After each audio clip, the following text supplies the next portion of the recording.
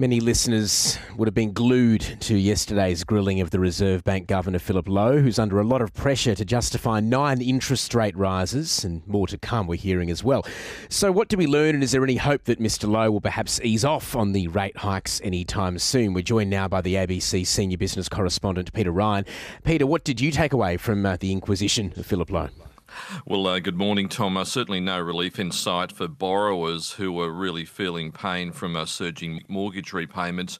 But also the anticipation of political theatre was delivered, not surprising for a Senate estimates grilling. But Mr Lowe handled it in a pretty calm and measured manner, repeating his mantra of recent days and weeks that he has a job to pull inflation down from 7.8% back into that 2 to 3% target band. And he's doing what every other central bank governor around the world is doing at the moment, and none of this is about a popularity contest, which is probably just as well.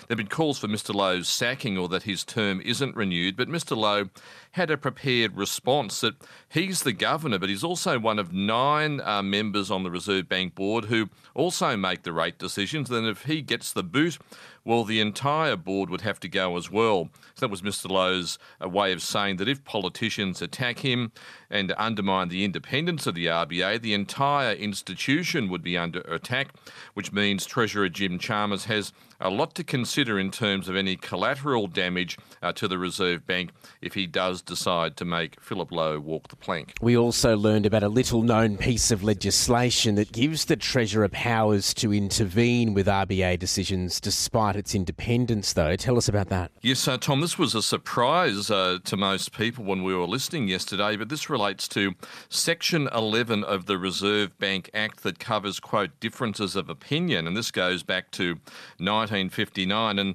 this would technically allow a Treasurer to effectively go to the Governor-General and ask him to intervene and perhaps overturn a decision. Philip Lowe confirmed this loophole does exist, but he said it's never been used and it would actually be a retrograde step to ever use it. But some observers wryly saw alarming possibilities given Scott Morrison's controversial move to give himself appointments to multiple ministries during the pandemic under a very little-known piece of legislation. While we have you there, there's an update on the jobless rate later this morning, Peter. Would that influence future rate rises?